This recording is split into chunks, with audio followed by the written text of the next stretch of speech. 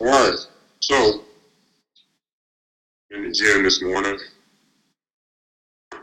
and I'm listening to the episode of the podcast, and they're talking about why America, the richest country in the world, has so many poor children. I'm about, child poverty. And it was interviewing all these economists and social scientists and politicians about what America can do about this child poverty problem. And you hear all this thing about, baby 0 to 3, those are the most formative years, and you gotta invest in the kids because the kids are the future, and all this shit. It's all true, right? Don't get me wrong. And then they interviewed some kind of economist from UC Berkeley, of course, and one of them Ivy plus schools, Ivy League plus schools. And she said, well, if you just gave poor households more money, it would go a long way in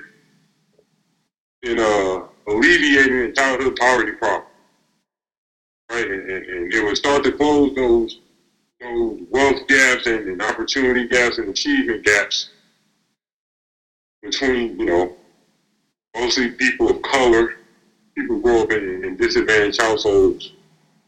And that made me really mad. If you just gave people more money, it would help people with childhood poverty and the development issues that go with being a child, with being a child running from poverty, right? So that has, I'm going to connect that to what I want to talk about today, because we've been talking about execution. 2022 is the year of execution, and we can't execute at our highest level until we switch our mindset. Until we switch the fundamental paradigm that our life is about what we want. That our life and what we are put on this earth to do is our choice. It's why I don't celebrate birthdays a lot. Because I didn't have anything to do with my being born.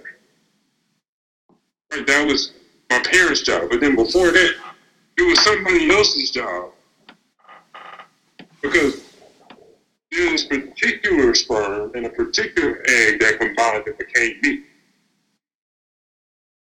So when we start removing our thought process, our desires, our ambitions, our wants as the priority of why we're here, then we can execute. And that's something that I call the divine assignment. You were put here for a specific purpose by God to do something that only you can do. And if you do not do it, when you die, the world has a void. Because you didn't fulfill what you were supposed to do. See, and what a lot of people, what I'm figuring out that a lot of people do when I start talking about the divine assignment is that they begin to contract from it, right? They don't expand towards that. It's not an interesting concept to people. Because we've always been taught that you can be whatever and whoever you want to be. And that's a complete and utter lie. No, you can't. No, you can't. We've always been told to follow our dreams. That's bullshit. No, you shouldn't. Right? It doesn't mean you don't have dreams. It doesn't mean you don't have ambitions. It doesn't mean you don't have goals. But if they're not tied to the divine assignment that you've been put here for, one, they won't succeed. Two, they will become futile, vanity, heaven, worthless.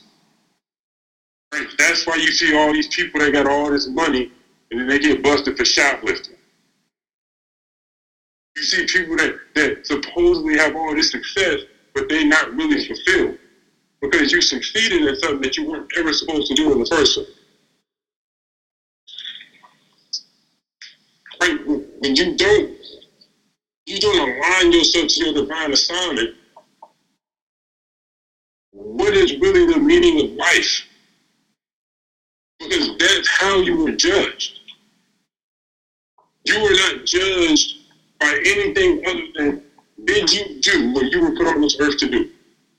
That's the only reason that you're here. You're not here because somebody wanted you to be here. You're here because you're needed. So what most people try to do is because when you start talking to people like that, they start to run away from their divine assignment. Right? And it reminds me of when I was in high school, when I was in college or whatever, and you would get homework assignments. You had things you would have to do. And, you know, I remember when the snowpocalypse hit in Georgia, I think that about 2013, where it snowed for like a week straight, and because Georgia was really bad at the time at clearing the roads out, they just kept canceling class. Right? They wouldn't tell us until the afternoon before, but they just kept canceling class. Me, you know, because I wasn't in my divine assignment, playing video games all day. All the homework assignments I had to do, playing video games, and I would just hope that they would cancel class for the next day. And that's what most of us do in our lives. We say, okay, if I just ignore my divine assignment, maybe it'll just disappear.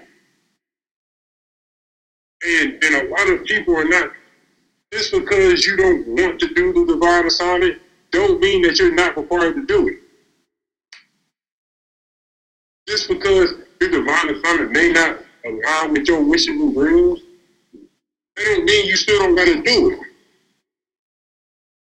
So how that relates to childhood poverty is, I was reading Forbes this morning, 25 most philanthropic billionaires. Right? There's a guy on there named George Soros. I didn't know who he was. Net worth of $8.6 billion. Lifetime giving of $18.1 billion. That means that he's giving away more than double what his net worth is. But your solution to childhood poverty is giving people money. When you get up there, money is immaterial. Why is money immaterial? Because all them dudes up there that's philanthropic, they all in their divine assignment. And when you are in your divine assignment, it doesn't matter how much money you have. Because you realize that money is nothing more than a tool. You can have it, you can not have it. They had a guy on there, he's giving away $8 billion. His net worth is under $2 million. He's trying to die broke. That's how much money matters when you're in your divine assignment. Mm-hmm. So we're talking about childhood poverty, and we want to feel bad for all of these families that are growing up, and these single parents and all this stuff. But if you, the parents, were to find your divine assignment, you can make it work through poverty. I'm watching the Kanye documentary, right, the first episode of a 3-part series, and the day that he was to get his Rockefeller chain, right, fulfill his lifelong dream of being signed as a rapper, they went back to his childhood home in Chicago. Right, him and his mom went back to his childhood home. And it was poverty. It was the south side of Chicago, poverty. But because Donna West has found her divine assignment to be a teacher, we'll talk about that. Talk about that maybe next time. We'll talk about what happens when your divine assignment isn't a glorious one. And she helped her son in poverty find his divine assignment. You can make it without having the government give you money. Like, I really wish people understood how little value money actually has in relation to doing what you're designed to do. When you're designed to do it, money will come find you. See, the problem is, the reason that these children are growing up in poverty is because their parents were poor before they had a child. So what you thought they were going to do?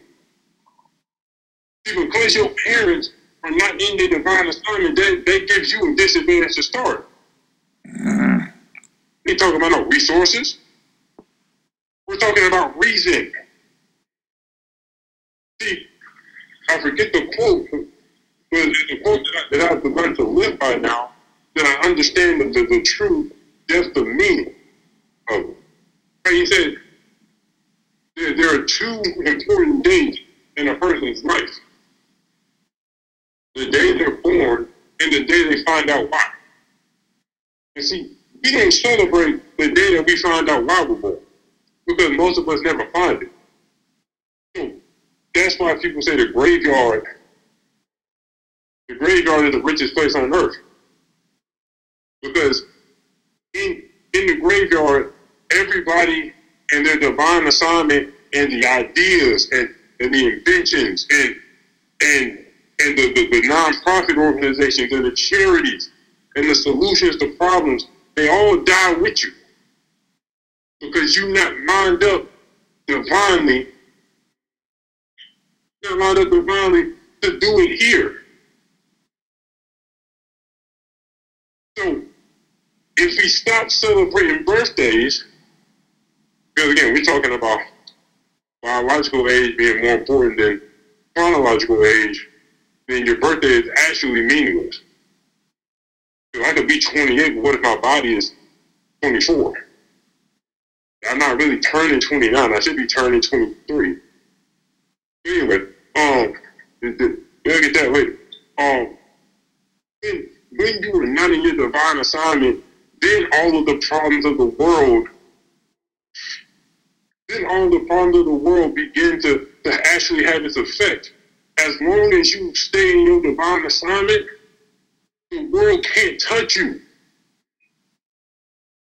Because the first word of it is divine. I don't know about y'all, but the Bible I read said, no weapon formed against me shall prosper. So it don't matter what situation I'm in. As long as I'm in my divine assignment, I'm safe. You remember when you was a kid and you was playing tag or whatever, you used to play manhunt. And there was always a safe house in manhunt. Where as long as you made it to the safe house, they couldn't tag you. They couldn't touch you. You won as long as you stayed in the safe house. And everybody is born with the safe house. It's part of your divine assignment. As long as you're in your divine assignment, you don't ever have to worry about money, health issues, housing, any issue that's coming up, the government, politics, crime. You don't have to worry about none of that. That's how these niggas make it out the hood. Like, really, what was the difference in Kendrick Lamar growing up in Compton and the guy he was rapping about in Good Kid, Mad City that you don't know? Somebody found a divine assignment and somebody didn't. So when you did find your divine assignment,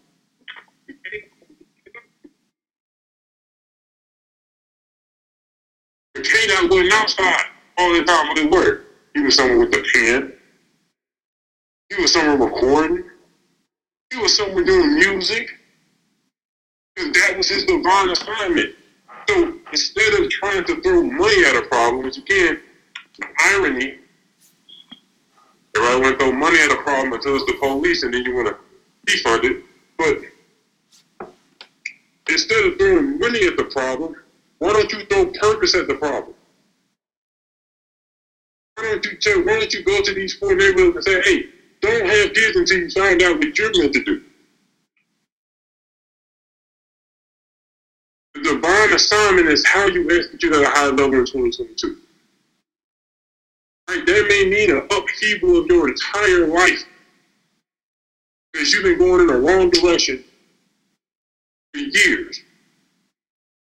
But until you find your divine assignment and you subvert your wants, your desires, your thoughts, and you say, what is going to get me to my divine assignment? How do I fulfill my divine assignment? Then you will start to succeed. Then you will start to execute. So if you got to take the rest of this year to say, you know what, we slowing everything down, and we're going to find our divine assignment. We're going to really sit down and find out why we're here. Why we were placed on this earth, what we were designed to do that nobody else can do. You're going to be running around in circles, hamster wheel, all day long. And you're going to have kids. And you're going to give off, because your DNA, your body stores stresses.